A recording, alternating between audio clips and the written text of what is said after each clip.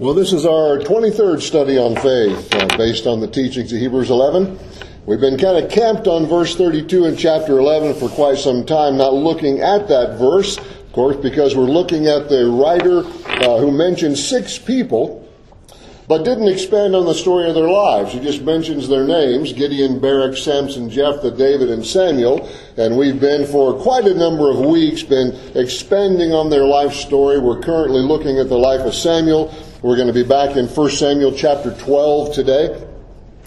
So we've been expanding on their life stories, currently with Samuel, and then we'll move through the rest of the chapter of Hebrews 11, Lord willing, starting next Sunday. We spent all of this time looking at the lives of these men because we want to understand what would be going through the minds of the original readers of the letter to the Hebrews when they read their names. We know that first century Hebrews, Jewish people, would be far more familiar with the Old Testament than we tend to be. And so we want to do our best to understand the passage as they would have understood it, as much as we are able to do so. And so we have spent many weeks sort of expanding on the stories of their lives. And so if you were a first century Jewish person and you were reading through Hebrews 11, or what we call Hebrews 11, and you came to the names of these people, you would be thinking about certain things about them, and that's what we want you to be able to think about as well. Now, I've been hammering away for weeks and weeks and weeks on end at our definition of faith. I'm sure you're getting it memorized by now, so I keep shortening my review. But Hebrews 11:6, remember, faith is the substance of things hoped for, the evidence of things not seen, and by it the elders obtained a good testimony. And we've been using 3 words to help us understand the definition. Anybody got them remembered from all these weeks I keep pounding away at them?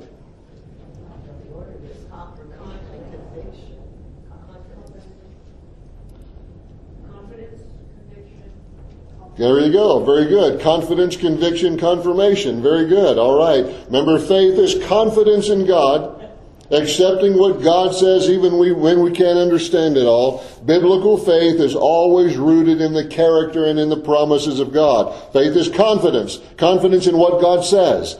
Faith is then the conviction to do what God says. We believe what God says is true, so we are committed to obey God. Our convictions always direct our behavior. That's the way it works in life. We do what we do because of what we believe. Regardless of what it is, we do what we do because of what we believe. We're living the way we're living because of what we believe. Our convictions always drive our behavior. So if we really believe what God says, then we have the conviction to obey what God says. And then faith brings confirmation. That is, God gives us the assurance that we're on the right track, first through the Scripture and eventually through our circumstances.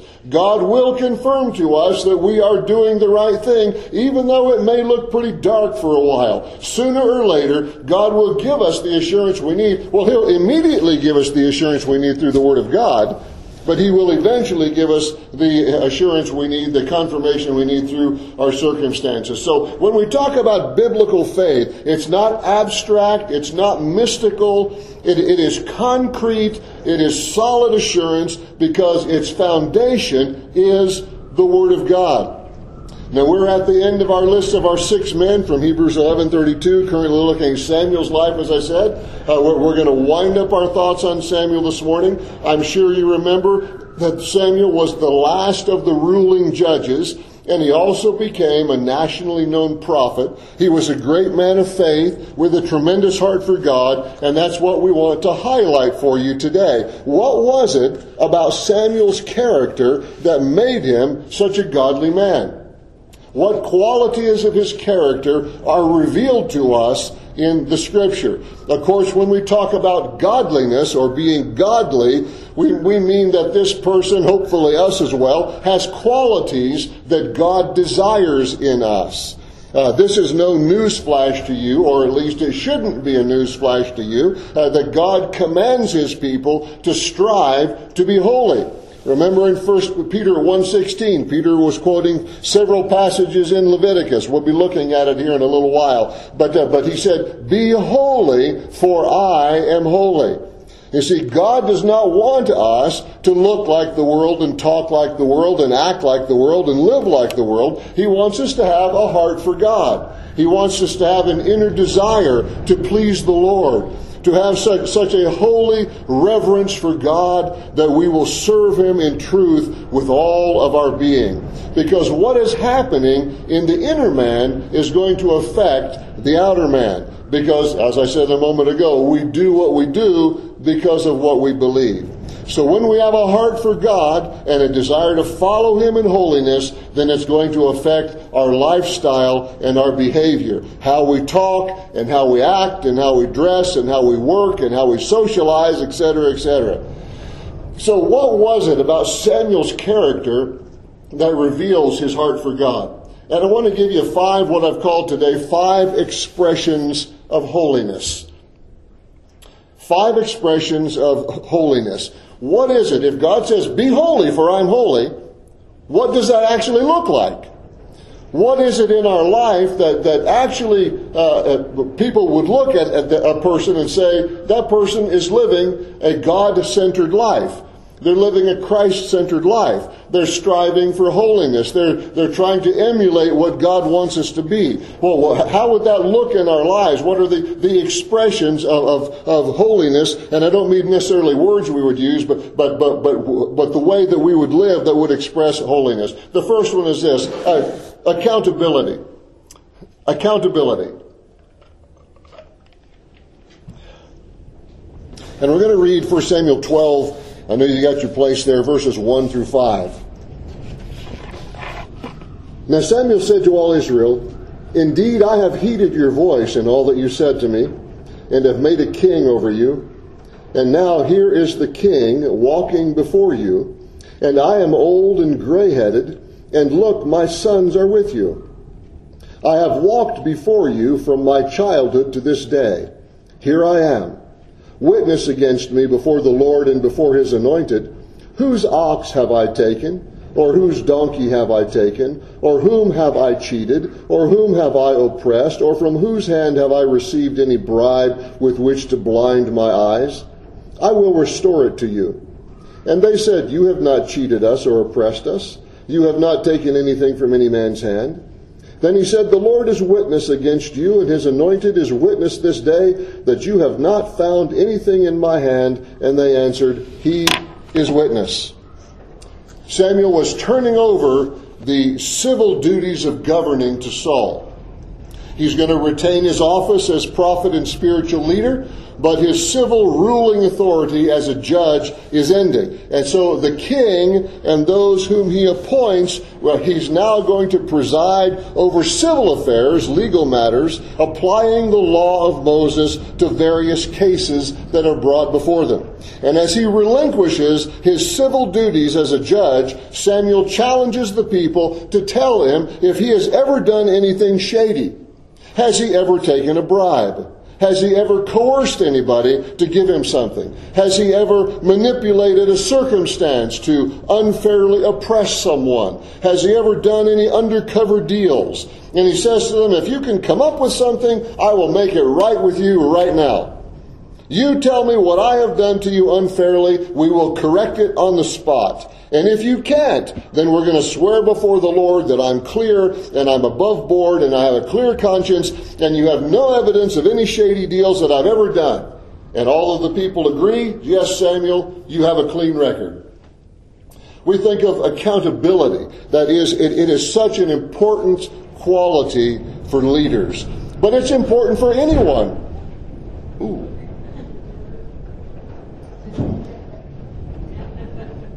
It's important for anyone who has a desire to follow the Lord.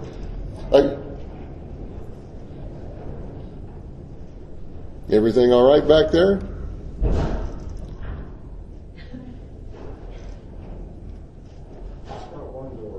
Just got one door, okay.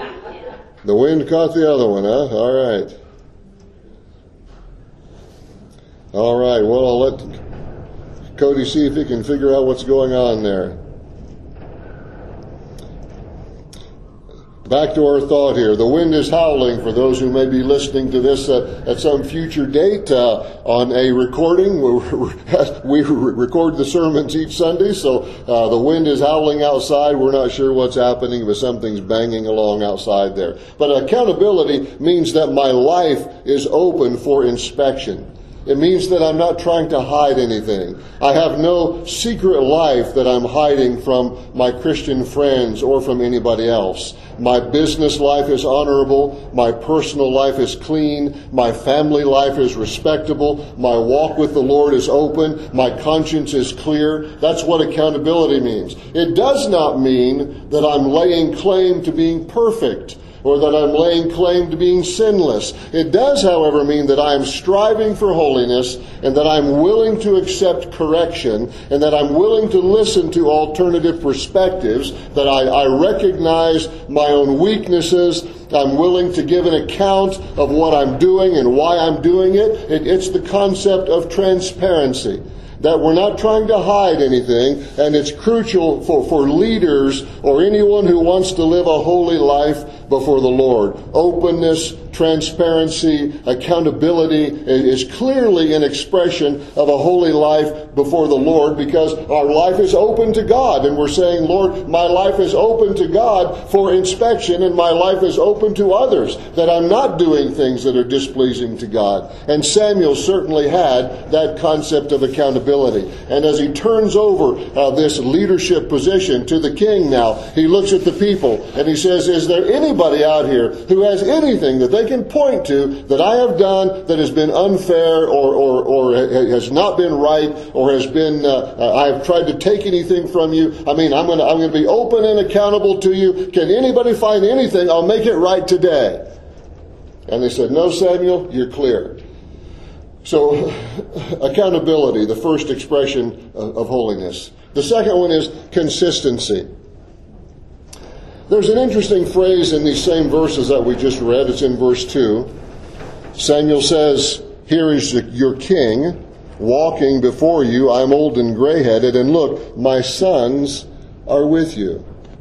Back in chapter 8, the people had come to Samuel complaining that his sons were taking bribes and perverting justice. You may have, we talked about that a week or two ago. And so his sons were taking bribes and perverting justice, and they said, Samuel, your sons do not walk in your ways. That was part of their motivation in asking for a king. And here we see Samuel presenting the king to the people. It's at the end of the period of the Judges. But it's interesting that he mentions his sons as being with the people. My sons are with you. And it leads me to think that Samuel has removed his sons from their positions. He says, here is your king. I am old. My sons are not in leadership positions now. They are with you. And then comes his call for accountability for himself. I've walked before you since my childhood. It's as though Samuel is declaring his consistency in his holiness and saying, I don't even tolerate sin in my own sons. They were taking bribes and perverting justice, so I removed them. Now they are with you, and you have a king. You know, Romans 2, chapter 11 says there is no partiality with God. Deuteronomy 10:17 says, for the Lord your God is the God of gods and the Lord of lords, the great, the mighty, the awesome God, who does not show partiality nor take a bribe. 2 Chronicles 19:7 says, then let the fear of the Lord be upon you. Be very careful what you do, for the Lord our God will have no part in unrighteousness or partiality or the taking of a bribe. In Acts chapter 10, the Apostle Peter said, I most certainly understand now that God is not one to show partiality, but in every nation the man who fears him and does what is right is welcomed by him. You see, consistently applying God's law is an expression of holiness.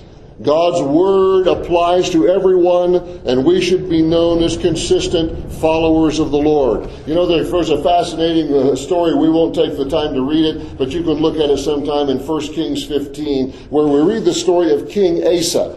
And King Asa was a man who was trying to follow the Lord. And as we read through the story of King Asa there in 1 Kings 15, we see that King Asa's grandmother, his own grandmother, the queen mother as she was called, she built an obscene idol to Asherah, a false god, for the purpose of worship. So Asa went and he tore down his grandmother's idol and burned it, and then he deposed her from being the queen mother. You know, in order to maintain the purity of worship in Israel, he even tore down his grandmother's idols, and he removed her from her position of royalty. And I thought, wow. And you wonder what Asa told her that day. Sorry, Grandma, you can't build idols in this kingdom. I mean, I don't know what he told her, but he actually removed her from her position as the queen mother, tore down her idol, and burned it out in the valley. And here we see in this passage, I believe, an indication that Samuel removed his own sons from their positions as judges because of their sinful behavior. And I can't help but believe that Samuel had learned from the heartbreaking example of Eli that you may remember from a couple of weeks ago, that open sin cannot be tolerated even if it's in your own family. Remember, that was Samuel's very first prophetic word that he received from God when he was a boy. That God would judge Eli's household because his sons made themselves vile and he did not restrain them. Samuel had no intention of making the same mistake. God does not show partiality or favoritism because consistency is an expression of holiness. Then number 3, fearlessness. Verse 6 and 7 says, Samuel said to the people, "It is the Lord who raised up Moses and Aaron and who brought your fathers up from the land of Egypt. Now therefore stand still, that I may reason with you before the Lord concerning all the righteous acts of the Lord which he did to you and your fathers." And then if you look down at verse 12, at the end of the verse, it says, "You said, no, but a king will reign over us when the Lord your God was your king. Now therefore here is the king whom you've chosen." And he says in verse 14, "If you fear the Lord and serve him and obey his voice and do not rebel against the commandment of the Lord, then both you and the king who reigns over you will continue following the Lord God. However, if you do not obey the voice of the Lord, but rebel against the commandment of the Lord, then the hand of the Lord will be against you as it was against your fathers." You see, through all those verses, Samuel is standing before the people. He's in the presence of the new king, and he gives them this straightforward message. He basically tells them that they have sinned, but God has given them what they asked for, and now he says, you better do right with it, or the hand of the Lord's going to be against you. Saul is standing right there listening to all of it. The elders of Israel are standing right there listening to the sermon. Samuel preaches the word of the Lord fearlessly, calling out sin and challenging the people to personal holiness. And you know, you see that quality in the lives of all the great men of God in Scripture. Nathan confronted David regarding his sin with Bathsheba. Moses spoke fearlessly to Pharaoh. Elijah spoke fearlessly to Ahab. Shadrach, Meshach, and Abednego spoke fearlessly to Nebuchadnezzar. Daniel spoke fearlessly to Darius. John the Baptist preached fearlessly to Herod. And on we could go. Psalm 29:25 says, "The fear of man brings a snare." And just a few chapters later, here in 1 Samuel 15, when Saul sinned against the Lord, he comes to Samuel and he says, "I have sinned. I have indeed transgressed the command of the Lord and your words." And he says, "I did it because I feared the people and I listened to their voice." You know, in John chapter 12, in the ministry of the Lord Jesus Christ, John chapter 12, verse 42 says, "Nevertheless, even many of the rulers believed in him, but because of the Pharisees, they were not confessing him for fear that they would be put out of the synagogue." Psalm 27:1, the psalmist writes, "The Lord is my light and my salvation. Whom shall I fear? The Lord is the strength of my life. Of whom shall I be afraid?" In Hebrews 13:5 and 6, it says, "God says, I will never leave you or forsake you, so that you may boldly say, I will not fear. What can man do unto me?" You see, fearlessness is an expression of holiness. because it means that we revere and respect God more than we desire the approval of man. Because the fear of God brings a snare. And if you and I are operating on the basis of fear, if we're making our choices on the basis of fear, then we will never be all that God wants us to be. Number 4, humility. I don't have one particular verse to read you regarding this because my thoughts of Samuel's humility come not necessarily from what he said, but from what he didn't say. Remember when the prophets, or when the people first asked for a king, Samuel was upset. God said, they aren't rejecting you, Samuel, they're rejecting me. Give them what they want. And from that time on, you never hear Samuel make any self-centered statements about them dumping him for a king. Because it wasn't about Samuel. He was simply the servant of the Lord. And in this entire chapter, in his rebukes, in his challenges, in his encouragement, he always points to God, never to himself.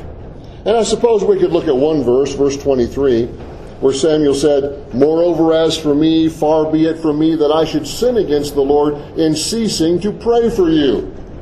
Interesting thoughts. Even though they were going an entirely new direction as a nation, with a new government structure, no more judges after 350 years, Samuel's basically being replaced in his old age, he says he will not sin against the Lord by ceasing to pray for them. That's a great challenge for us. No matter what people do, never stop praying for them. When they serve God, pray for them. When they crash spiritually, pray for them. When they repent, pray for them. When they reject you, pray for them. No matter what, never stop praying. Because humility is an expression of holiness in that it reveals that our focus is not on us. Our focus is on God. And in these last 5 verses of the chapter, verses 20 to 25, reveal to us our fifth quality, or fifth expression of holiness, a shepherd's heart. Look at verse 20. Then Samuel said to the people, "Do not fear. You have done all this wickedness, yet do not turn aside from following the Lord, but serve the Lord with all your heart. And do not turn aside, for then you would go after empty things which cannot profit or deliver, for they are nothing. For the Lord will not forsake his people for his great name's sake, because it has pleased the Lord to make you his people. Moreover, as for me, far be it from me that I should sin against the Lord in ceasing to pray for you, but I will teach you the good and right way. Only fear the Lord and serve him in truth with all your heart, for consider what great things he has done for you." And I mention to you from time to time, if you're a Bible highlighter or underliner, verse 24 would be a great verse to mark and highlight and remember and memorize. Back in the days when there were Christian bookstores around, there are hardly any of those left anymore, but back in the Christian bookstore days, you used to be able to find big plaques with that verse on it that you could mount on your wall. Only fear the Lord and serve him in truth with all your heart, for consider what great things he has done for you. But if you still do wickedly, you shall be swept away, both you and your king. You know, one of the most well-known verses in the Bible is Psalm 23:1, "The Lord is my shepherd." And you know that Jesus calls himself the good shepherd who gives his life for the sheep in John chapter 10. Hebrews 13:20 calls Jesus the great shepherd. 1 Peter 2:25, Peter calls Jesus the shepherd and overseer of your souls. And that kind of imagery is all over the Word of God, as I know you're well aware of. But the concept of being a shepherd carries with it the idea of caring for your flock. Feeding, guarding, protecting, teaching, guiding, having responsible oversight. Because that is the picture of the relationship that God has with his people. And because of that, it's an expression of holiness to have a shepherd's heart. And in these verses that we just read, Samuel's doing several shepherding things. He's confronting sin. He's encouraging them to follow the Lord wholeheartedly. He's reminding them of the emptiness of the things of the world, specifically idolatry. He is assuring them of his prayers. He's making a commitment to teach them the ways of the Lord. He's warning them about the consequences of turning away from God. That's shepherding. That's a reflection of who God is. That's a reflection of God's relationship with us. That's an expression of a godly heart. It's an expression of holiness. Theologians of past generations used to call holiness the most sparkling jewel of God's crown. It's the name by which He's known. They used to say holiness is to be regarded not as a distinct attribute of God, but as the result of all of God's moral perfection all put together.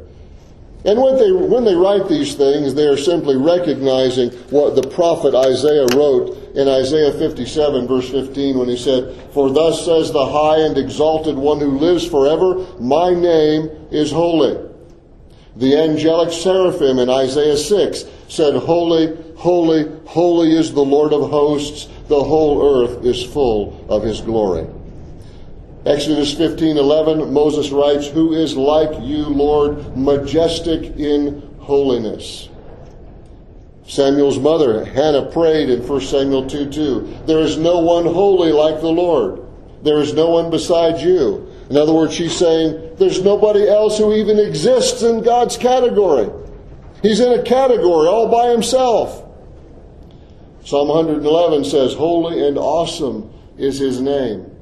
You see, holiness is God's moral perfection. It is His sinlessness.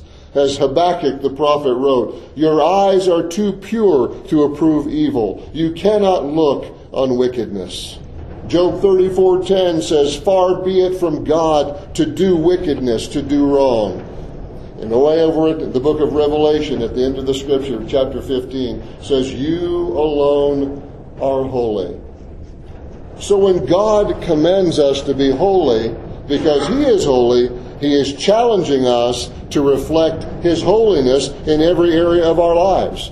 As the Apostle Peter wrote in 1 Peter 1, verses 14 to 16, he says, "As obedient children, not conforming yourselves to the former lusts as in your ignorance, but as He who called you is holy, so also you be holy in all your conduct, because it is written, 'Be holy, for I am holy.'" And what does that look like in our daily walk with the Lord? Just look at this incredible man, Samuel, and you'll see accountability and consistency and fearlessness and humility and a shepherd's heart. No wonder he's listed in Hebrews 11. May God raise up Samuels among us today who will say and challenge people with this great thought in 1 Samuel 12:24, "Only fear the Lord and serve Him in truth with all your heart, for consider what great things He has done for you." Let's pray. Lord, you know that we struggle with holiness. We love sin. We've got certain things that keep drawing us back again and again. And yet we know, Lord, that by your grace, we can resist, we can fight back. By the strength of God Himself, we can live up to what you called us to do, to be holy because you are holy. We can live a life filled with accountability and consistency and fearlessness and humility. We can shepherd those around us for the cause of Christ. And we know, Lord, that is a reflection of who you are and what you want us to be. So, Lord, may we fear you, as the scripture says that we read a moment ago, and serve you in truth with all of our heart, always considering the great things you have done for us. Lord, I pray for our folks today that you take us home with your blessing and care. We know we have horrendous winds we're battling along with today and blowing snow events. We're grateful to be gathered together here, and we just pray, Father, that you would keep us in your care. And may we serve you in truth with all our hearts. In Jesus' name we pray. Amen.